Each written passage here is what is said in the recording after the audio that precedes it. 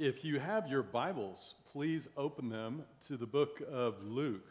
Luke chapter 5, we're going to give you a little bit of a background, and then we're also going to immediately direct you to Hebrews chapter 3. Today's sermon is a little unique in a sense that we're covering perhaps one of the most difficult topics in all the New Testament, and that's how the law relates to the New Testament. And specifically, most people don't really know the Old Testament law very well, but one thing they tend to hang on to, because it's talked about so much in the Old Testament, is the Sabbath. And so we need to look at our text this morning from a very high-level view, and I think that will help you probably more than anything else, because it's a conversation piece that comes up continually, I've discovered, in lives of Christians, because you have other people that claim to follow Christ, yet they have put themselves back under parts of the Old Testament law, whether it's the dietary laws or the Sabbath. And I would like to try my best, and it's going to be hard, in 30 minutes to explain perhaps one of the most difficult topics in the entire New Testament. So if you've been following along, if you've been here or been watching the videos, you know in the book of Luke, Jesus is fulfilling all of the Old Testament. First, he begins by fulfilling the Son of God, Son of Man, what Adam failed to do, just as he failed to defeat Satan and have dominion over the earth. He did so. Jesus in his ministry not only comes, but in his ministry he battled Satan not with swords or shields or anything along those lines, but with the very word of God in the wilderness. And then he begins to have dominion over the entire land. He's walking through Israel, and as he does so, he's casting out demons, he's defeating Satan, and once again, he even has control over the seas, the fish, as the miracles are occurring in healing. So that's kind of the context that we see when last week, beginning in verse 27, the very last aspect of that verse, chapter 5, Luke, Jesus tells Levi, "Follow me." And in the coming chapters, he is revealing what it means to follow Jesus. And that may sound really simple until you realize, what were they following? They were following the Old Testament law. So Jesus now says, "Follow me." And he begins to reveal what that looks like. So as you glance down at verse 32, he says, "I have not come to call the righteous, but sinners to repentance." So that's this aspect of following Jesus, this message and this calling. Verse 36, he also told them a parable. He says, "No one tears a piece from a new garment and puts it on an old garment. If he does, he will tear the new, and the piece from the new will not match the old." And I use the illustration of just taking a new shirt, and would we tear the new shirt to patch holes in the old and to try to make it new? And we would not. So he begins to highlight this aspect that there's going to be a new covenant, a new way of following God. He continues a little bit further down, verse 38, and he says, "But new wine must have or be put into fresh wineskins." As you know, when we take the Lord's Supper, we're drinking the blood of Jesus, symbolically eating his flesh. Jesus symbolizes himself as this new wine, and it's being put into new wineskins, us. So this new way, this new covenant, this new promise of following God, we would be new creations, we would be new vessels, we are new creations in Christ as Christ dwells in us. Remember, under the law, you did not have that personal relationship. Sin separated the people, and they would have this sacrificial system, and the high priest would go into the Holy of Holies, and there was this distance between God and man. But in the new way, Jesus, God, would dwell in us. So it is from that perspective that Dr. Luke begins to explore, what does this look like in regards to one of the key aspects that people thought of in regards to the law that impacted every single week, and that was the Sabbath. That was so simple seemingly, But I want us to do a little bit more background and now turn to Hebrews, because you're going to see the Hebrews in the context of all of history and now what it means today. Because this is a difficult issue that occurs in Galatians and Colossians, time and time again in Acts. What was going on? How does God reveal what the Sabbath is all about and what it means and how we are to enter into it? And to give you a perspective here, why this is so important to you, how do you apply this to your life? My very first job out of college, I worked in a place called Sherman, Texas. It's right on the border of Oklahoma and Texas. I'm working for a nut and bolt company in this warehouse, no windows, nothing, and it's dark and dingy. And my first job out of college, after 16 years of education, was to count literally 1,000 nuts and bolts and do an inventory of these greasy nuts and bolts. So I'm all day back in this dingy, dark warehouse, and I'm realizing really quick, I'm quitting this job. So I go out, and there's this awesome, nice guy. I remember him to this day. He was just awesome. But he wasn't a believer, and I asked him, I was like, Paul, how do you do this? You've done this for so long. He goes, well, I live for the weekends. And his whole height, his whole goal, the greatest joy that he had in his life was on the weekend. He would go home, and he had this little man cave. It was a shed, a wooden shed in his backyard. He would go out there and play with his models and literally drink beer until he passed out. That was the greatest good that he could think of. That's what he lived for, the weekends. The question is, what do we live for? Do we live for the weekends? The interesting thing is God created the entire world and he rested. And then years later, as the people are coming out of Egypt, he gives them the law. And based upon the creation account and this rest, he gives them the Sabbath, this day of rest. But notice, every single week, they're working, and then they get to enter into God's rest that he gave them. But Monday was coming, so to speak, and then they would have to start work all over again. But the joy and the grace that God gives us as he reveals, the Sabbath isn't a day. It is a place of eternity, an eternal rest.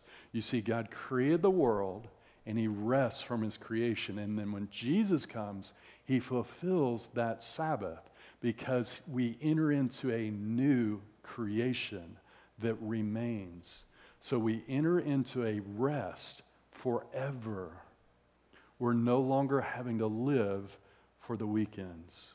So with that background, let's read Hebrews chapter 3, and I'm just going to read through it, noting a few things. Read Hebrews chapter 3, verse 12. We're not digging in. We don't have time for that, but I just want you to see the 10,000-foot level of what the Sabbath is all about. It says this, beginning in verse 12, Hebrews chapter 3. Take care, brothers, lest there be any of you with an evil, unbelieving heart. So right off the bat, we're talking about belief and faith, which is radically different than just simply coming to a day of the week. He says, take care lest any of you have an evil, unbelieving heart, leading you to fall away from the living God. But exhort one another every day, as long as it is called today. And that becomes important here in just a minute. That none of you may be hardened by the deceitfulness of sin. For we have come to share in Christ, if indeed we hold to our original confidence firm to the end. As it is said, today, if you hear his voice, do not harden your hearts as in the rebellion. And he's going to talk about the rebellion there in the wilderness as God is about to bring them into the promised land, a place of rest. He says in verse 16, for who were those who heard and yet rebelled? So not only is he talking about the rebellion, but they had heard, they had disobeyed the word of God. And that becomes important in the gospel. Jesus is presenting the way to rest, the way to him through the word. So he continues, was it not all those who left Egypt led by Moses? Verse 17, and with whom who was he provoked for 40 years? Was it not those who sinned, whose bodies fell in the wilderness? And to whom did he swear that they would not enter his rest, but to those who were disobedient. Verse 19. So we see that they were unable to enter because of unbelief. Anyone can wake up and be a part of Saturday, which is the Sabbath, if that's all you think the Sabbath is. But Hebrews is revealing to enter into the rest is not just a day, but both a place and a time, and it requires faith and belief. Verse 1 of chapter 4. Therefore, while the promise of entering the rest still stands, so it's a promise, let us fear lest any of you should seem to have failed to reach it. Verse 2, for good news came to us just as to them, but the message they heard did not benefit them because they were not united by faith with those who listened. For we who have believed enter that rest. You see, they didn't understand. It takes faith to enter this rest. As he said, as I swore in my wrath, they shall not enter my rest, although his works were finished from the foundation of the world. So he's telling them, hey, this Sabbath, it was finished a long time ago, but that's not what it was about. Verse 4, for he has somewhere spoken of the seventh day in this way, and God rested on the seventh day from all his works. And again in the passage he said, they shall not enter my rest. So he's clarifying and explaining the Old Testament. Since therefore it remains for some to enter, right? So some get to enter, some don't. If you just see it simply as a day of the week, that's not true. But we see that it's different than the reality of just being a day of the week.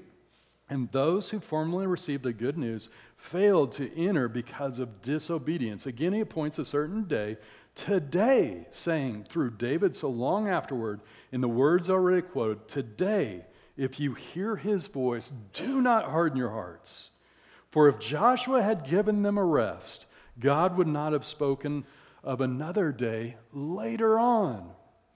So then, there remains a Sabbath rest for the people of God. Who are the people? Those who believe. Verse 10, for whoever has entered God's rest has also rested from his works as God did from his. Let us therefore strive to enter that rest so no one may fall by the same sort of disobedience. He equates obedience with belief, disobedience with unbelief. So there's this amazing picture that when we enter into the rest that Jesus provided, this new creation, Jesus' work on the cross is complete. It is finished.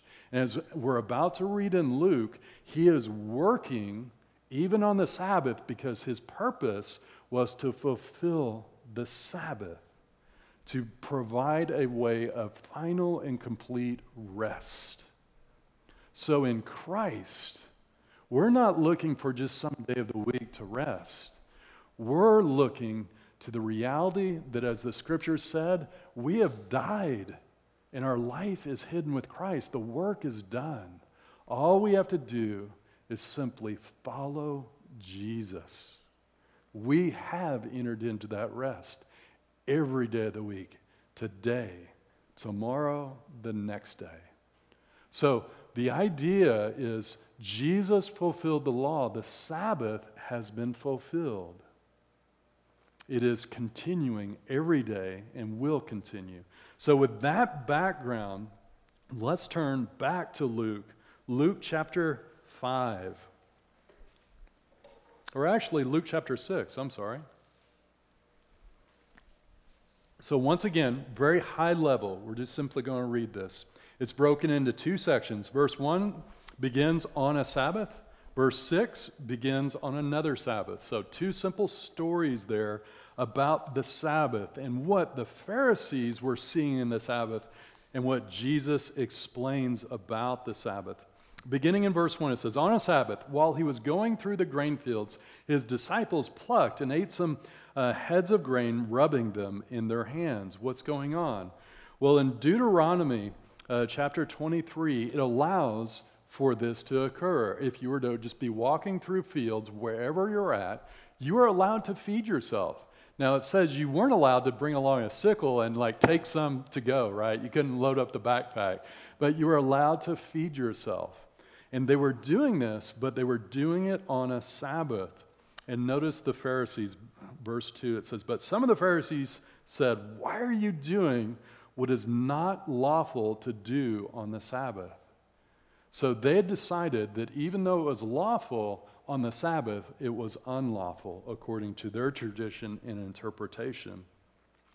Jesus counters, and he answers them, "Have you not read what David did when he was hungry, and he and those who were with him, how he entered the house of God and took and ate the bread of the presence, which is not lawful for any but the priest to eat, and also gave it to those with him?" What is he talking about? Well, in Leviticus, part of the sacrificial system, part of all that went on in the temple is they were baking bread, and they did a lot of things to it, and they put this bread before God in the temple. And it was only lawful for the priest to eat it, and every day they would bake fresh bread. And so in 1 Samuel, the story that Jesus is referring to here is this. The Saul, the king, is chasing David and his men. David has been anointed as the new ruler and king. So you have Saul in this dying dynasty chasing and attempting to kill David. He's fleeing for his life and he needs food, and he goes in. And Jesus says, "Hey, if it was all right for him, what about me?" They had no answer. And then Jesus says this, verse 5.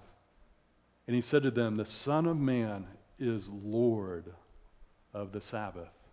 Huge statement there that you might not realize. So here's the imagery. You have David fleeing for his life, looking for food, right? Has anyone ever chased you for your life? Right? And like, no, but if I did, maybe I would have time to stop by McDonald's. I don't know, right? Or sneak in the back door. But so David is hungry, right? And he goes in and he takes the bread of presence. You have a dying dynasty trying to kill the anointed ruler. Now you have the anointed ruler in Jesus, the Holy Spirit coming on him, all the things that you see that occur with David, and Jesus is being pursued by this dying dynasty of the Pharisees. He uses this illustration. Not only that, but this illustration has nothing to do with the Sabbath. The text in 1 Samuel doesn't say what day it occurred on. It is all about who is Lord and who is attempting to kill who. But Jesus responds that he is Lord, and specifically, he reveals this title, the Son of Man. Well, what's that all about? Well, here's the verse that he's referring to in Daniel. It says this, "I saw the night visions, and behold, with the clouds of heaven there came one like a Son of Man." So if you ever run across some sort of phrase in the New Testament, you're wondering what it's about, it's more, or imagery even, look to the Old Testament and you'll realize how they're using it and how it's being fulfilled. He says, "And he came to the Ancient of Days and was presented before him. And to him was given dominion and glory and a kingdom." Once again, he's pulling this imagery that David had a kingdom, he has a kingdom as the Son of Man, that all peoples, nations, and languages should serve him. His dominion is an everlasting dominion. So they're looking Sabbath, he's talking about everlasting dominion. For all peoples, all nations, all language should serve him. His dominion is an everlasting dominion which shall not pass away, and his kingdom one that shall not be destroyed. His answer on the Sabbath was simply this: "I'm the Son of Man, and I am Lord of the Sabbath." And he opens up this huge vision, this huge understanding of what's beginning to take place. The Sabbath points to the finished work of God. And he is ushering in this new kingdom that will be everlasting for all peoples everywhere. So they had just this simple question of like, why are your disciples eating grain out of a field? And he brings it to this. And so few people realize that as they're reading through the Gospels. They're just like, oh, they'll read the kind of the little quotes. I don't know what your Bible says. Mine says, a question about fasting, or a man with a shriveled hand, or Jesus is Lord of the Sabbath. You're like, oh, that's nice. That's another nice Jesus story, right? But this is unpacking how the entire Old Testament is fulfilled in Jesus in a very simple manner. Next, on verse 6, quickly, as we're moving right along here, it says, on another Sabbath, he entered the synagogue and was teaching, and a man was there whose right hand was withered. And the scribes and the Pharisees watched him to see whether he would heal on the Sabbath so that they might find a reason to accuse him. Let's just pause right here. Many of you are believers. Well, all of you, I believe, here are believers. I'm used to saying many, but I get to actually speak to everyone I know. There are going to be people in your life that even though you're following God will accuse you falsely of all sorts of things. Now, I'm not saying that you're not sinners. We all sin. But it's amazing when we simply try to follow God. There are people who absolutely hate that because it reveals the sin and darkness in their actions, in their speech, and their behaviors. Well, you're not alone. Jesus warns, if they persecuted him, they'll persecute you. And here we're seeing it. He's just simply trying to heal a man whose hand is withered. Can you imagine being that man?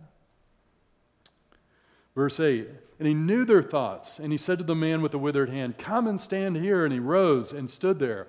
If you remember, I've showed you pictures of a first century synagogue, and it's really about as big as this building, truthfully. But instead of having the chairs lined out like this, there are seats that are cut in stadium seating all around the building, and there was a front to the synagogue. So he would bring him out maybe midway into our church, and he had him standing there, and all the people around the edge were looking at him so they would all get a very clear view of what was going on. Verse 9, Jesus said to them, I ask you, is it lawful on the Sabbath to do good or to do harm, to save life or to destroy it? He presents no middle ground. Do good or do harm, save life or destroy it. There's no gray area here. You're either going to follow God or not. Verse 10, and after looking around at them, all of them, he said to them, stretch out your hand. And he did so, and his hand was restored. But they were filled with fury and discussed with one another what they might do to Jesus. So you see, very simple picture of healing on the Sabbath. Jesus comes to save and to heal, to redeem his people. This other dynasty, they're looking to accuse, to harm, and to kill. How had things gotten so messed up? It's just real simple. They had quit following God, and they were simply following the laws. Jesus called them to follow him in every way. Well, how does this play out for us? Let me just give you a few more verses that might help you to see how this continues forward in the New Testament. Colossians 2, 9 through 10 says this, for in him the whole fullness of deity dwells, and you have been filled in him who is the head of all rule and authority. So this Jesus who fulfilled the Sabbath, who came to heal, who came to finish the work of God, he is dwelling in us. So how does that play out? Well, he continues in Colossians. He says, therefore, let no one pass judgment on you in questions of food and drink, or with regard to a festival or a new moon or a Sabbath. These are a shadow of the things to come, but the substance belongs to Christ. So think of following Jesus. Are you trying to honor Jesus with certain foods? Well, Jesus says feed on my flesh. He says, abide in my word. Just as the Hebrews writers said, they were to hear the word and be obedient. So the New Testament, this new covenant, wasn't about food and drink or days. It was about Jesus, and you were to take his word and follow him so that you would be transformed into his image and likeness, because he is actually dwelling in us through his Spirit. It's not a set of outward laws and rules, but inward transformation. And only you and I can make that decision. I know many of you, it was hard to get up this morning, some harder than others. It was pretty hard for me, but I was blessed. I've had people volunteer to come and help out early in the morning, and we've got others talking about that. But at some point, just even church on a Sunday morning might feel laborious. Maybe if you're not looking forward to teaching Sunday school or being a part of the tech team, but that's just simply when we begin to follow church. Most here are not following the law or trying to follow the law in an attempt to please God. But we do get caught up in ministry sometimes. But what does Jesus say? I'll just simply close with this. Matthew 11:28 says, "Come to me, all who labor and are heavy laden, and I will give you rest." When we get Jesus, we get a lot of blessings. But above all else, we get Jesus. And when you have Jesus, we enter into his rest. I hope this week that you live every day and you're not just simply living for the weekend. Because we have that opportunity to rest in Jesus every moment of every day. Let's pray. Father, the Old Testament laws can seem strange, but they're amazing, and they point to Jesus. Help us to remember that you are the same God in the Old Testament as in the New. You just simply have revealed to us this new way in Jesus. Help us to realize the blessing that we have in that the very Son of God, our Savior, dwells in us. Help us to abide in his word and to be faithful in obedience. Help us not to drift back to legalism of just showing up to church and ministry, but truly allowing your very word to conform us to your image, that we might be glorious lights in a dark world, Lord. We love you and praise you. Amen.